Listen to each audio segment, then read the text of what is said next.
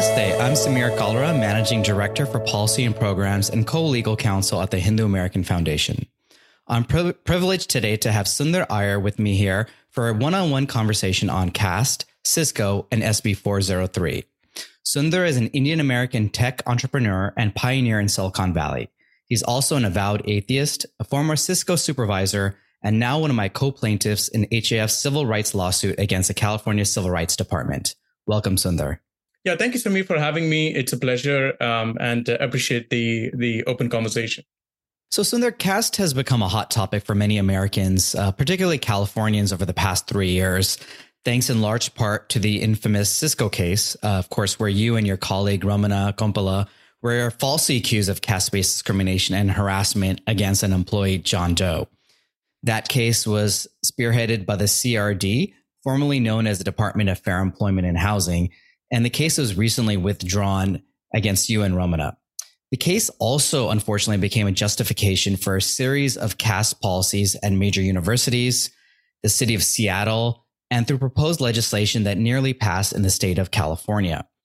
Before we go back to the beginning to discuss how all this started at Cisco, we want to start with the recent news, of course, that California Governor Gavin Newsom vetoed SB 403, which was a bill that would have explicitly added caste to the definition of ancestry under the state's non-discrimination laws. If you can talk just briefly about the bill itself and what does the veto of this discriminatory piece of legislation mean for Indian American residents of California, but also for more broadly for Californians at large? Sure. Yeah. Samir, to me, this has been a very personal journey, mainly because just to put the parts of SB 403 down, SB 403 was essentially based on three key aspects. First, there's a litigation aspect, there's an activism aspect, and there's a legislation aspect, right? The litigation aspect was, of course, the Cisco case, the central piece. And I was the primary manager named in the Cisco case, on which I think almost 95% of all allegations are based on. So this was very personal, to say the least. Second, of course, activism via Equality Labs. And we've been, we have had a ringside and a very first-hand view of the actions of that organization, both during the Cisco case and even prior to that. And the last part, of course, was the legislative piece with Senator Wahab's actions. So my short view on SB 403 in terms of what the governor did, I mean, I know there's all sorts of people who, talked all sorts of, credit taking or political actions or God knows what. But in my view, and I give you my honest take, I think there are some extremely ethical and rational actors, both in the governor and the attorney general's office. Because when I look at all three aspects of this, the Cisco case, the Equality Labs survey and their activism and Senator Wahab's actions, if someone just took the time to understand a little bit of what's going on and ask critical questions on all three, you would probably end up with the same actions as what the governor's office did. So I'd like to think in my view that they took a fair and ethical decision. Now, you referenced, of course, the litigation aspect of that and SB 403, which was spearheaded by first-time senator who, not ironically, is in one of the largest districts of Indian Americans in Fremont and kind of those areas of the Bay Area, justified often her need for this piece of legislation, SB 403, or the need to have explicit protections for caste-based discrimination on the case, the only case that has been litigated on caste-based discrimination, of course, the Cisco case. So seeing that was kind of ground zero, if you will, for all of this, all of these policies and particularly SB 403, talk to us a little bit about how that all started. What was your role in Cisco, your and your colleague Ramana's? How did this group that you were a part of there get formed, where John Doe was a part of? And what led to the accusations? And from there, how did that kind of snowball into actual lawsuit by the CRD or Department of Fair Employment and Housing and these individual John Doe? Sure. Yeah. So essentially, you're asking me about the first part of the three pillars of SB 403, right, which is the Cisco case. So the quick and dirty summary, if you will, is so I've been a tech entrepreneur for almost 20 plus years in the Bay Area. And I started this last company funded by Cisco. So we're sort of what is called a Cisco internal startup. Cisco completely funded the whole startup. And I went and hired a classmate of mine, whom we will call John Doe, because he asked for anonymity in his lawsuit. So John Doe is a classmate of mine for more than, I've known him for more than 20 plus years. We've been friends. We've been to each other's homes. I recruited him. I gave him a fantastic package in the millions of dollars. And a year down the line, he doesn't get the head of engineering position, which was one of the 3 leadership positions in my group. Three leadership positions over a period of 2 years. So when he didn't get this position, he goes ahead, he makes a complaint, and spends about 2 years making several more complaints within the group, eventually leading to he going to what was then known as the DFEH, and today known as the CRD, the Civil Rights Department, claiming that I discriminated against him based on his caste, where John Doe self-identified himself as a Dalit, and Dalit being what they define as the lowest caste. So that's the backstory of how this all started. And he spent almost 2 years with the CRD that, did a subpoena, some investigations, asked us, a bunch of HR records and stuff. And 2 years later, between 2018 to 2020, they go ahead and file a lawsuit claiming caste discrimination on behalf of John Doe, right? So that's just the quick summary of what happened. Now, what's more interesting, and I'll give you a few snippets about the case that should be extremely concerning. When the CRD approached us and said, "Oh, they're suing on behalf of John Doe," we said, "What are your main claims based on?" They said he didn't get the head of engineering position. We pointed out that John Doe has never applied for the position, right? This is a position that was open for several months. Everybody was welcome to apply. He didn't. If you read the Cisco code documents, Cisco tells you that he didn't even show an interest in wanting that position, right? Just 2 things off the bat, if you will. We also pointed out to the CRD that the position that John Doe claims discrimination for, because he's a Dalit, was actually given to another senior colleague of mine who was also Dalit, right? Who had self-identified as Dalit. Now, this senior Dalit colleague of mine is a brilliant guy. I've known him for 25 years. I've co-founded companies with him.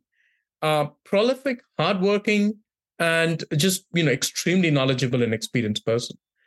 Why did I give him that position?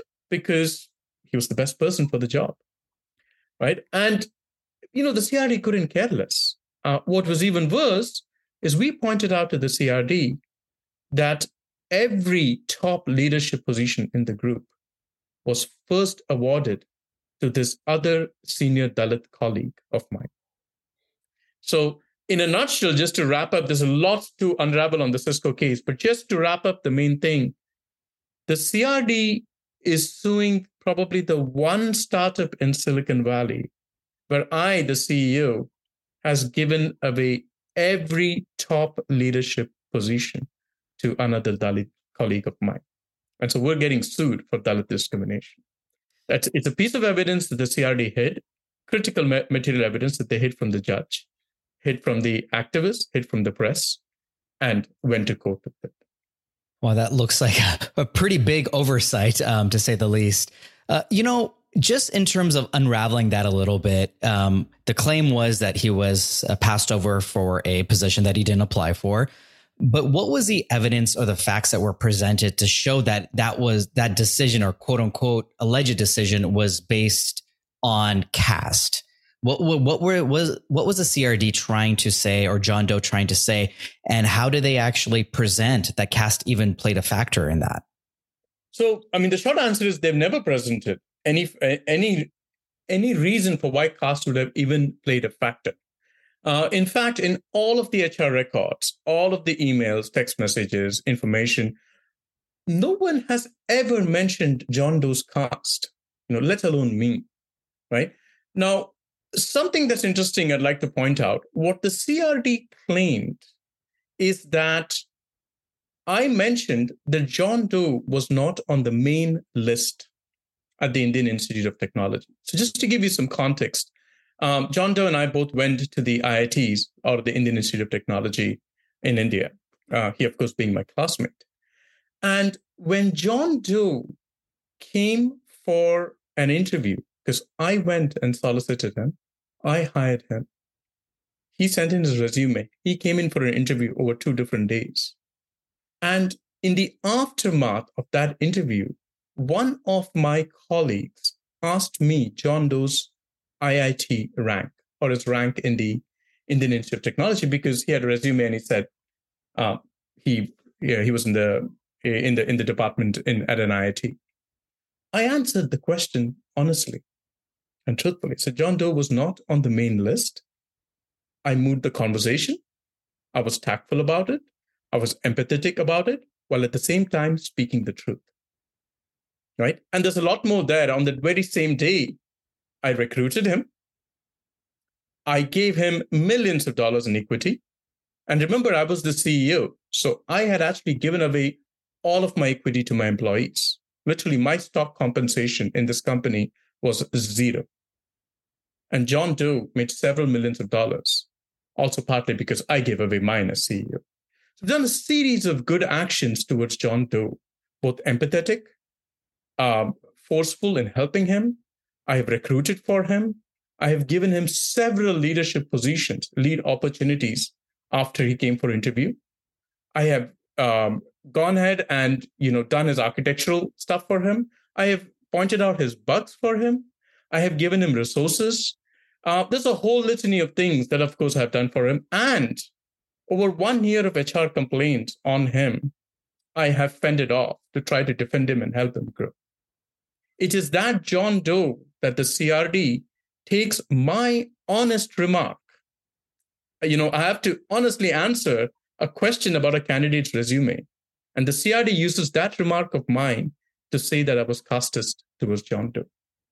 In short, to put this in a simple soundbite, the state of California is suing me because I spoke the truth. And a truth that in no way impacted your decision to actually hire him. So there was nothing that was actually tied to that, because then you went ahead and recruited him. So, obviously in the lawsuit that's the CRD filed, they made a lot of other claims, many xenophobic, racist, very bigoted statements about Indian Americans, about your group, which involved, I think, about 40 to 50 people, if I'm not mistaken, and was a diverse group to the best of my knowledge. But the way that the CRD made it sound was that this group was rife with discrimination.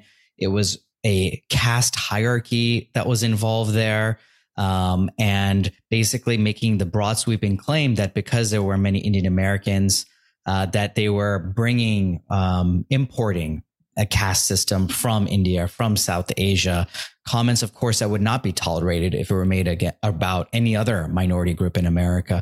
But can you talk a little bit about some of the CRD's basically claims around the entire group there, and what they were trying to say was the environment that existed in your group in Cisco? Yeah, I would literally have to talk a little bit on that, Samit, because if you wanted me to talk on this, I would say, do you have 24 hours? Because that's how long it would take to go through this. But there is so much in this case, but I'll just hit upon a few key aspects for today to keep this brief and short.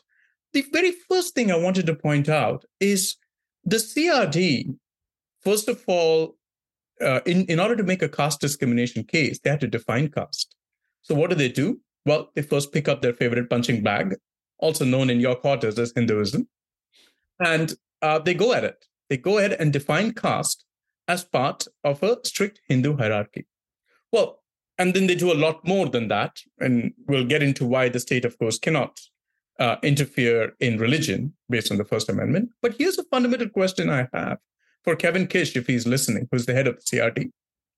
If I am the atheist that you know I am, if I am the irreligious person for essentially all of my adult life, and you wanted to go after me, why do you have to bring the religion of my ancestors into this case? What business does Hinduism even have in this case when the primary manager on whom you want to put shitload of your allegations on is not even Hindu? That off the bat is an absolutely shameful action on part of the CRD, right? And remember that the CRD interviewed me for all their gross negligence and dereliction of duty in that short 15-minute interview, most of which was spent on rank and file questions. They asked me my religion. Not only did I answer the question, I pointed them to my webpage from my graduate school days, which shows that I've essentially been irreligious all my life. They know it. They deliberately went ahead, called me Hindu by assigning me a Brahmin caste, a Hindu Brahmin caste, and then went after Hinduism, right? So first of all, just to peel it, you pick up on Hinduism by forcing it into the lawsuit. That's what they did. Then they assign me a caste, and they call me a Brahmin after defining caste as a strict Hindu religious hierarchy. So basically, they've called me Hindu, they've assigned me a caste, both of which are against my First Amendment rights, right? So that's just off the bat. And then, there's many things they did. So let me just give you the top level sprinkling of what they did. There's a whole section where they speculate about Hinduism itself, which caste is higher, lower, blah, blah, blah. Then there's a whole section where they make comparisons of Hinduism with other religions, Buddhism, Sikhism, and Jainism. That's bad enough.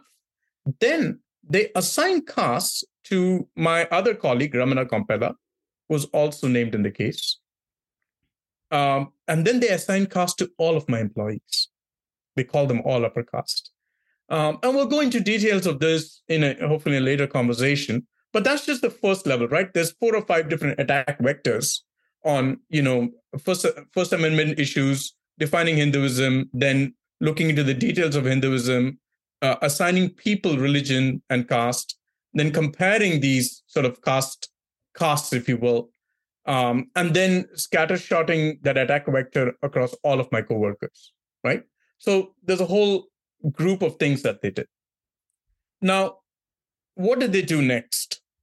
After all of this scene setting, they then say that Indians, this is upper caste Indians, are so bigoted that they bring their caste system and practices from India to America, right? So you've gone from making claims about Hindus and Hinduism to now a 3-pronged attack. What's the 3-pronged attack? First, they spent time giving statistics about crimes against Dalits in India, right? Then, first showing that upper caste Hindus and Indians are violent in India. Second, they then say they carried these attitudes into the United States. And they say that essentially of all of my coworkers, all, 40, 50 coworkers of mine were so bigoted they carried this into the United States. And then starts the third prong of attack, which we'll go into in a bit more in detail, which is all of the statistics in the United States itself about Hindu and Indian Americans, right? So just to peel this is sort of 3-pronged attack, independent of all the scene setting that they did. And then I wanted to come back to your particular question, which is in terms of all the xenophobic and racist comments. So independent of throwing all of this, they even took the time to literally name and shame individual attitudes of Indian Americans. Let me give you a quick glimpse, right? Since you asked me about the xenophobic comments. The CRD claims that, first of all, upper caste Indians are overrepresented at Cisco. Okay, I didn't realize that merit is a crime, but according to the CRD, it is. Second, they refer to upper caste Indians as dominant caste, right? Then they use the oppressor versus oppressed terminology in the lawsuit.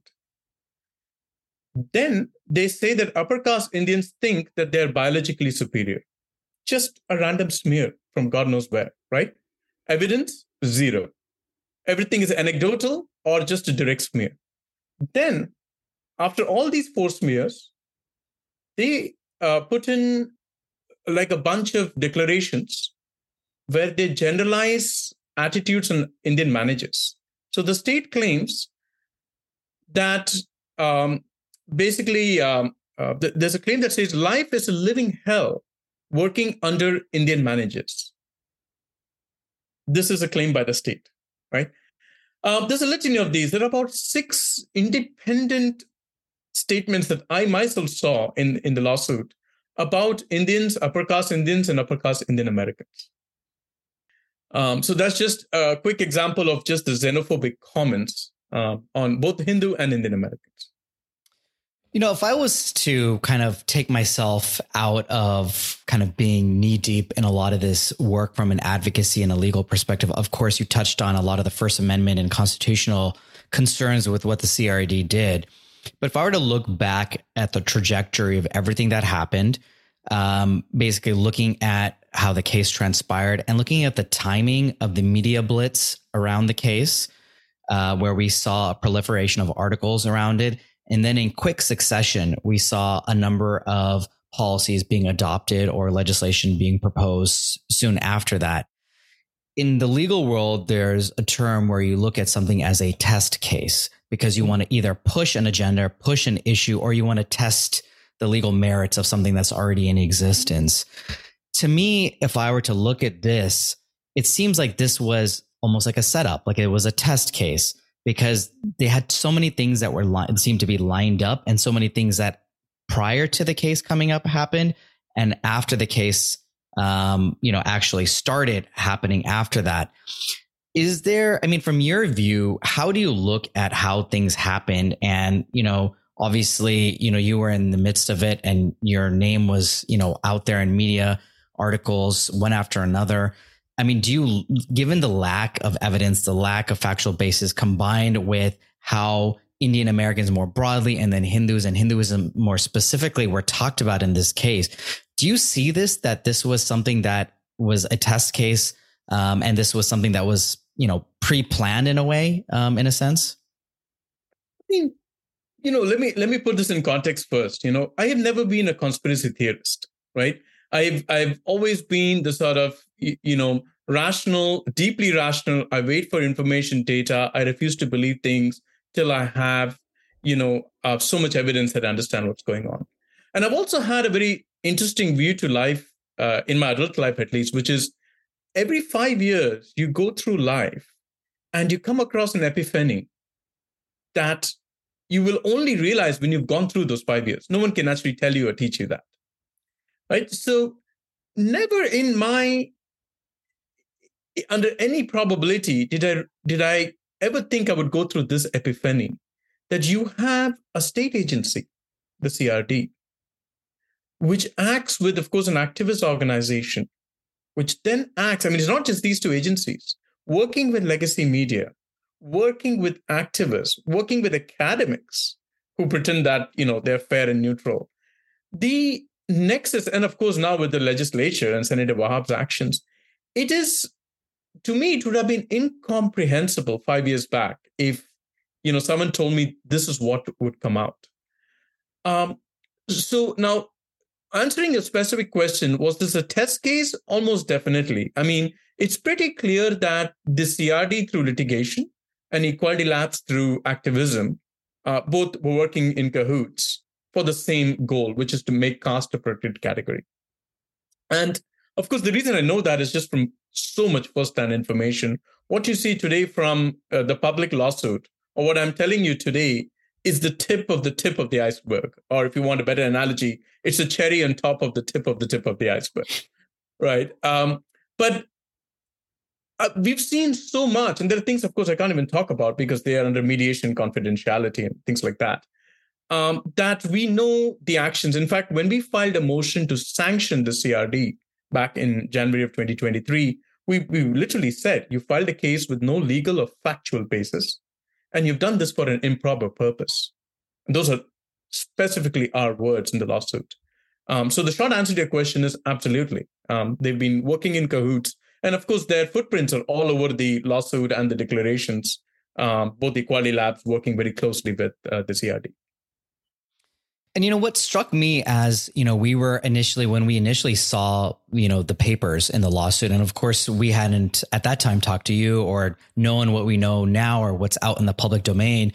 But it struck me that there was a certain level of arrogance that it seemed like the CRD was operating with in how they wrote, they wrote the complaint and the type of information that they put there. And that, of course, became the basis for two legal actions by HAF. The first was a motion to intervene, where we were simply trying to enter into the case because we felt that we strongly believed that the constitutional rights of Hindu Americans were being violated for what you had referenced in terms of the First Amendment prohibition on defining or even entering into the space of religion, whether that's on a positive or negative side. And of course, in that case, the CRD had tried to define Hinduism as being inherently casteist and religiously and legally mandating a caste system.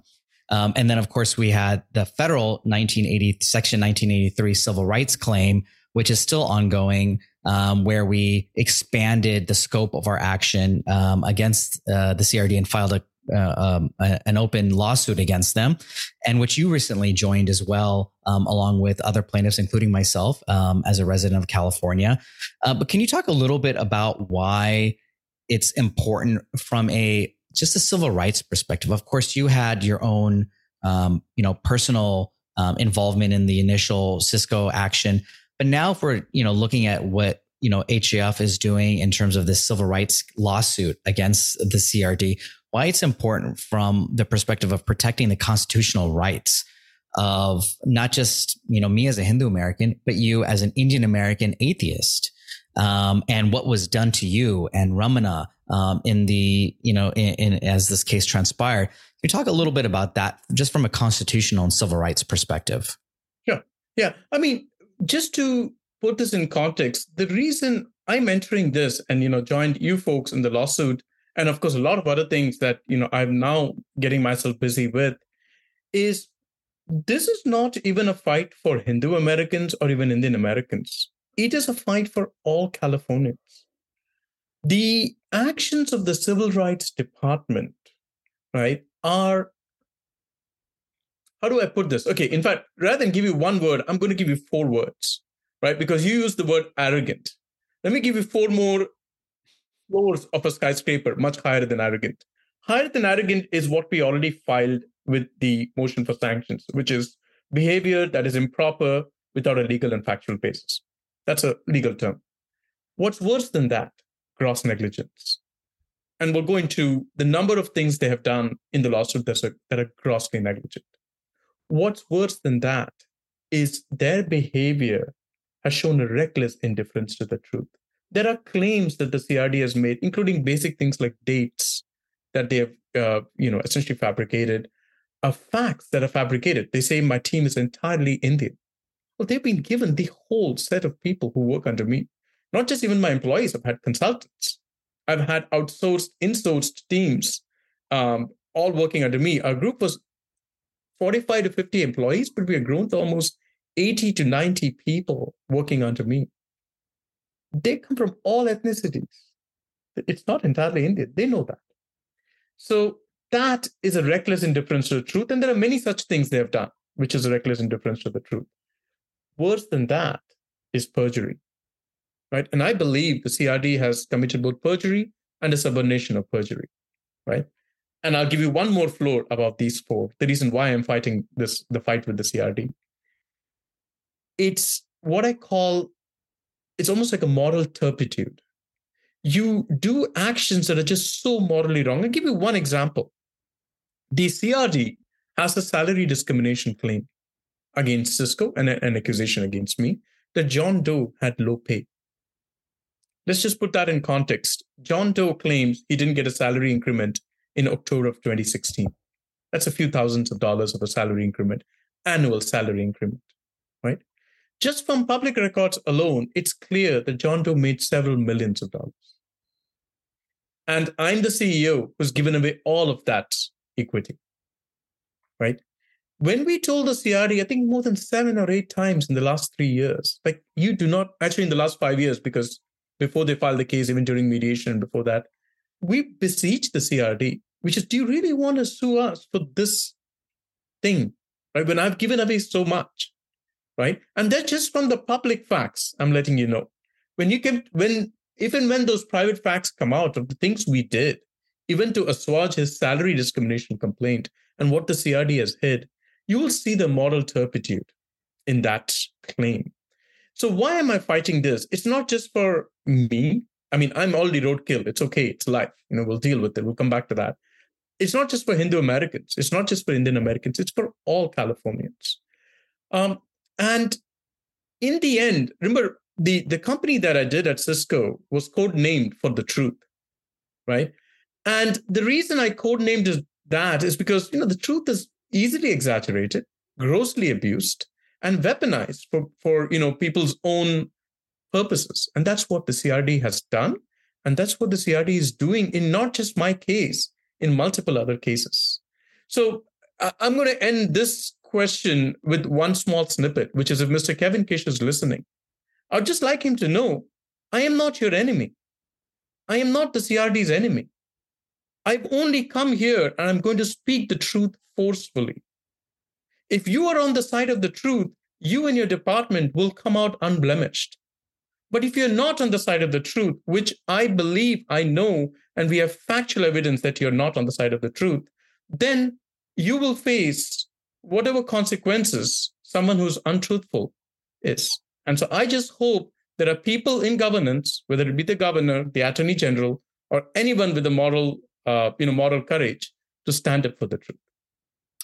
And, mentioning what you did about, the CRD's actions, if SB 403 had actually been signed into law, the CRD would have been the same enforcement and implementation agency. And given this track record of what happened in just one case, and I believe that there have been other complaints against the CRD about how they have, prosecuted or pursued other actions as well. How can a community or even anybody in California feel that they are going to actually enforce the law in an unbiased and neutral manner?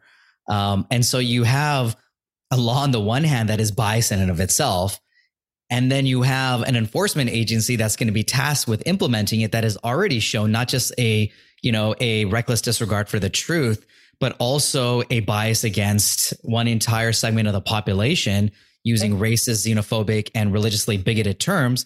And now we're supposed to put our faith in the hands of an agency like that. So, just talk about that aspect of it, that, it kind of bringing SB 403 back full circle here, that, they're an implementing agency. What would we have seen if SB 403 had been signed into law and, the CRD would have been tasked with implementing it? Yeah, great question. And this is what I wanted to tell people because, on the whole, lawsuits are rare, right? So we actually don't go through one. Most people have never gone through one. And this has been my biggest realization, which is, you think the primary variable for a lawsuit in California today, especially from the CRD, has now become not the actions of the defendant. It's the insistence of the plaintiff and the need to go and, get political power, right? That's essentially what the CRD is doing. Everyone is vulnerable to a lawsuit. And I don't even have to look at what's happening in civil laws. Look at PAGA, which is sort of a different law. We'll go into that separately. And what it has done to California industries. It's decimating industries. So, we have a much bigger problem with governance in California. We'll come to that. But in terms of the CRD, let's peel two different aspects of it. The CRD itself and Senator Wahab's actions. I'll start with Senator Wahab because she started this whole thing on SB 403. When I look at what Senator Wahab did with SB 403, there are many of her actions, going from her lack of, giving due process to Indian Americans, adding caste on the last day of the bill, right? And there's a whole sequence. I don't even have time to go into it, but we can go into that in a whole session if you like. But there's a couple things that she did I want to focus on.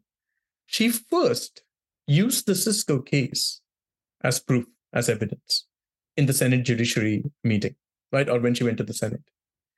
You have a senator who's willing to throw her own constituents under the bus, right? There are many Cisco coworkers who live in her constituency. She wants to use allegations as fact, throw them under the bus to push her own bill.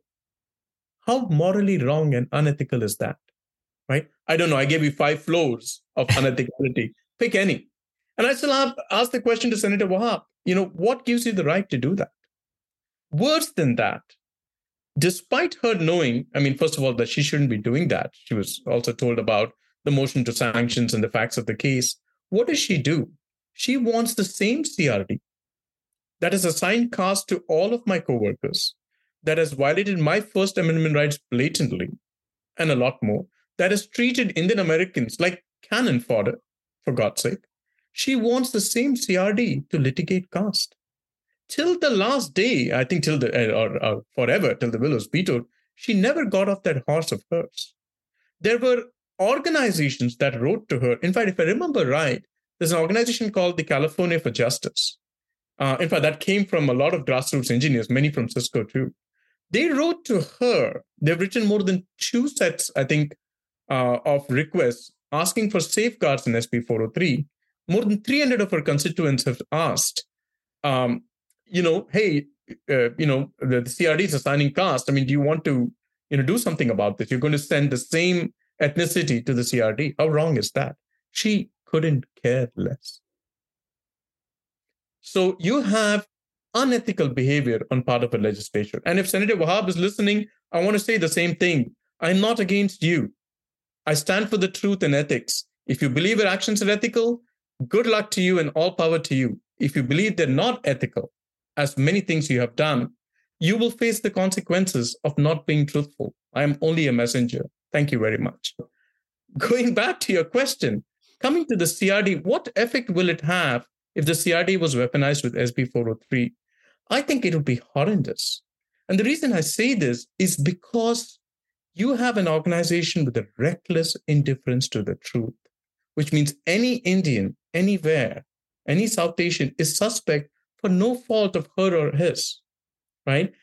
Take my case. If you want to go after a manager for bigotry who has given every position to a Dalit, what happens to another manager who cannot use that as their defense, right? So what I realized is if they can go after me with these set of facts, they can go after anybody, right? And so that's one of the reasons I stepped in, because the pain that other Indian Americans will go through will be unparalleled, right? And I've also mentioned this in a previous conference, if I'm not wrong. What the CRD is doing, especially when they name and shame defendants, when they go to the press, when they threaten, bully, and harass them, there are things I can't even say because they're under mediation confidentiality. And then using the activists and all of the, Twitter storms and activist literature that they write, it will result in the death of an innocent American manager. It may not be because of caste, it could be anything. That's the way the CRD operates, is they are not even aware of how unethical they behave. Or maybe they are, maybe they're malevolent too. I don't know. I'm not putting words in their mouth in terms of subjective words, but I know their objective behavior. And so this would have been a disaster for the Indian community. But more importantly, it'd be a disaster for Californians in terms of strengthening the hand of an organization that truly needs to be shown the truth. No, absolutely. And I think you raised an important point there in that these actions dehumanize people, individuals, communities with these broad sweeping allegations. And when people are dehumanized, then all sorts of actions against them become justified, whether that's violence, whether that's hate crimes, hate speech, harassment, you name it. This is how things start, right? It's a dehumanization by saying this group of people are castes, they're like this, they're like that. Therefore, anything that happens to them then becomes acceptable and justified. And we've seen that throughout history with so many different communities and populations that's almost a roadmap. It starts with a dehumanization and it ends up with much worse things happening. Yeah. And in fact, talking about dehumanize, I want to point out something, which is keeping aside the case and the facts of the case itself for a moment, there's so much bad there. We can come back to that. They made a series of claims against Indian Americans and upper caste Hindu Americans in general, which is what? They racially targeted and profiled all of us. What did they say? They said roughly 26% of all Dalits, which could be anywhere between 10 to 40,000 Dalit Americans, have been physically assaulted or raped by upper caste Indian or Hindu Americans in America simply because we knew of their caste, right? Simply because Indian Americans knew of their caste. That's a claim that they repeated over 4 or 5 times in court motions, right? That's a heinous claim on Indian Americans, right? You're accusing us of 40,000 assaults and rapes of Dalits, right? With no proof whatsoever. They can't produce a single police record or evidence, right? And remember, this is from an Equality Lab survey in 2016, right? So you should be seeing 40,000 such incidents in the last maybe 8 to 10 years at the most, right? The judge threw all of this stuff out, right? You had a sort of no-nonsense judge who said, this is nonsense. I mean, first of all, you have a Equality Lab survey that is so unscientific. Let's not even go into that. That's a whole, a short story on its own. I'm sorry, that's a whole novel on its own. We'll come back. But assuming that claim is true and the judge throwing it out, you have no police records or evidence. What does the CRD do? And I want to talk about your dehumanization word. They go to appeals court. What did they do in appeals court? They push the same survey back. Okay. Is that bad enough? No, the CRD is not yet done. They were just getting started, right? They throw in more allegations. Upper caste Indians spit and attack Dalit Americans simply because their caste is no. Throw in some random press report, which is a random anecdote from God knows where, and make another generalization of Indian Americans. So now we are spitting, we are raping, we're physically assaulting, we're attacking Dalit Americans. Right? This not only dehumanizes upper caste Indian Americans, but actually in my conversations with Dalit Americans, they said, this dehumanizes us too. They think that 40,000 of us, are being spat upon, raped and attacked, and we can't file a single credible police complaint. I mean, what do they think we are? We are victims who can't speak English. We are illiterate. I mean, there's such a level of gross, dehumanization. That's extremely concerning. And let's put this again in context. Till today, Ramana and Iyer out of the case. The CRD has not gotten rid of their claims. They're still suing Cisco. We have an anonymity motion coming up in about a month's time. And all of their claims and dehumanization of Indian Americans is still active in the court of law. And I think that makes our own lawsuit all the more important against the CRD to hold them accountable for these actions and the multitude of civil rights violations that they have committed and constitutional violations. I think, Sundar, there's so many questions I want to ask you. We're not going to have enough time to go over all of it today. We're definitely going to have, I think, you on again, because I think each time you say something, there's 100 questions that I want to ask of you. But I think one thing I do want to get to before we wrap up today is that, when we were going through the process of meeting with legislators around SB 403, and even statements that were made by some legislators in committee hearings, they almost didn't care what happened with SB 403 because they said, the courts will work it out. Or they said that, if somebody is not guilty of something, then, they shouldn't be worried about having legal action, being pursued against them. And, that obviously is, first of all, again, I think gross negligence as a legislator to be thinking in those terms, that not thinking about the actual merits of the legislation that you are tasked with either reviewing or moving forward or not moving forward. But it also, again, it dehumanizes people and it fails to acknowledge the personal trauma and everything that people go through false accusations. So if you can just talk a little bit about the personal toll that this whole case has taken on you and Ramana over the years. I mean, we obviously saw it in terms of when the actual filing happened, which was about 3 years ago, but I'm sure that a lot of things were happening even before that. Just talk a little bit about how that impacted your life on a personal level. Sure. Yeah. So I'll answer both those things, the personal side of things and the legislator question that you mentioned. But coming to the personal side, look, I grew up in Bombay and different parts of India, including rural India, for 3 to 4 months of every year of my childhood. And the one good thing was I toughened up a lot. You learn a lot from the street kids, right? And life isn't easy, and that's one of the beautiful aspects of life in India, right? India teaches you. It gave me opportunity and it gave me adversity. So I had toughened up to a large extent. However, and I've always been someone who's given strength to other people, right? You're leading things, you're running companies, you're doing things for others.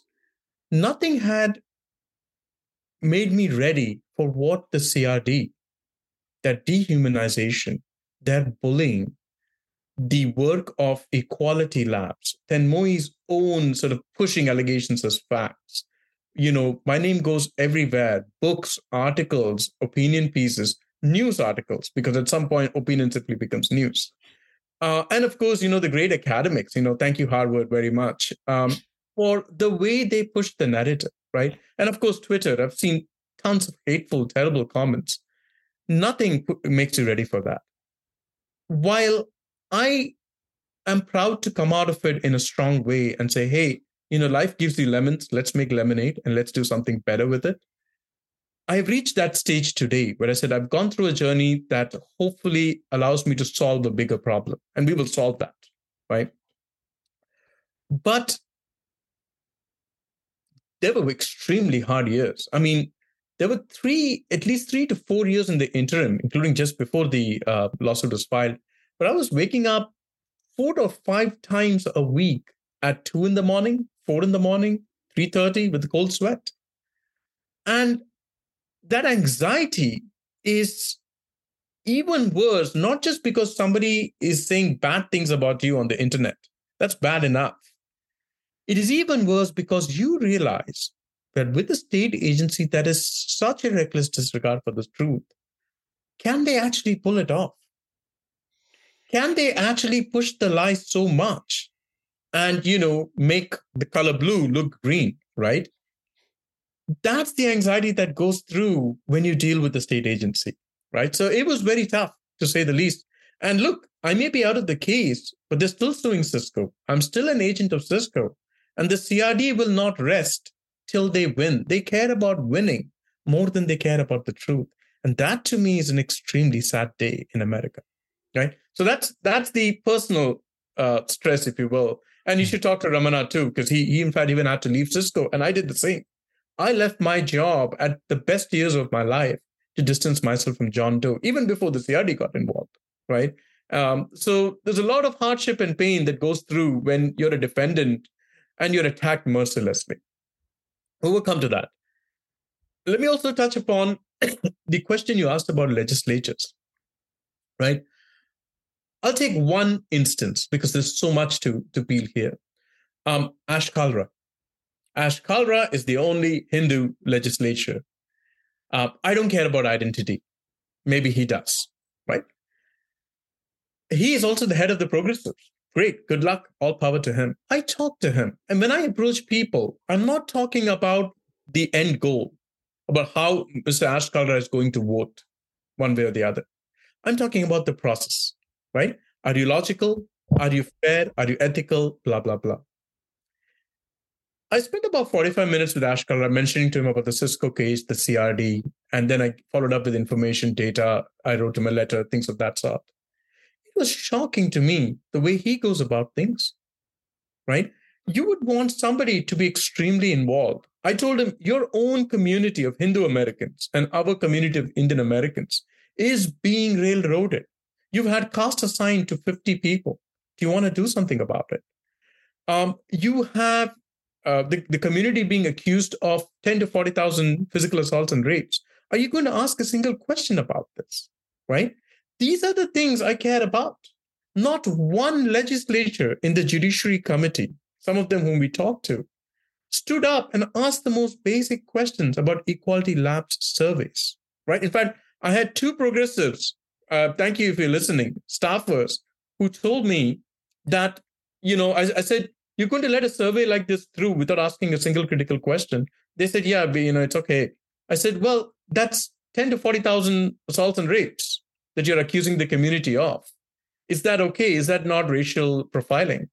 Their answer is that they have lower standards of evidence in the legislation.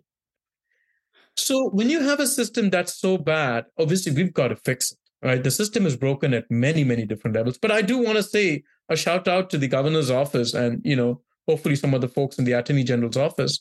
There are a few ethical people. And of course, there are ethical people in the legislators too, some who stood up. In the end, it's not about how they vote. See, people can make a good or a bad vote. And sometimes people vote wrongly by mistake. They're not fully aware of whatever. But what you want to see is ethics, empathy, and logical thinking, and skeptical thinking. When you have legislators who, for political reasons, shirk their responsibility for the process, that's a very sad day in America. And I think with those words, we're going to end our session for today. But thank you so much, Sundar, for joining us. A lot more to unpack in future conversations, which we're definitely going to invite you back for. But thank you so much for your courage, your moral courage to take on the CRD, to fight SB 403, and of course for joining HAF's lawsuit in making sure that the civil rights of all Indian Americans and Hindu Americans and Californians more broadly are protected. Thank you so much, Sundar. Thank you so much, Samir. Yeah, pleasure getting to know you. Well, that's it for this episode of That's So Hindu. If you enjoyed it, please take a minute and leave us a nice 5-star review. It's how you can help the show get discovered by more listeners. You can help ensure that more of these get made by making a donation to HAF at hinduamerican.org/donate. Thanks again for listening.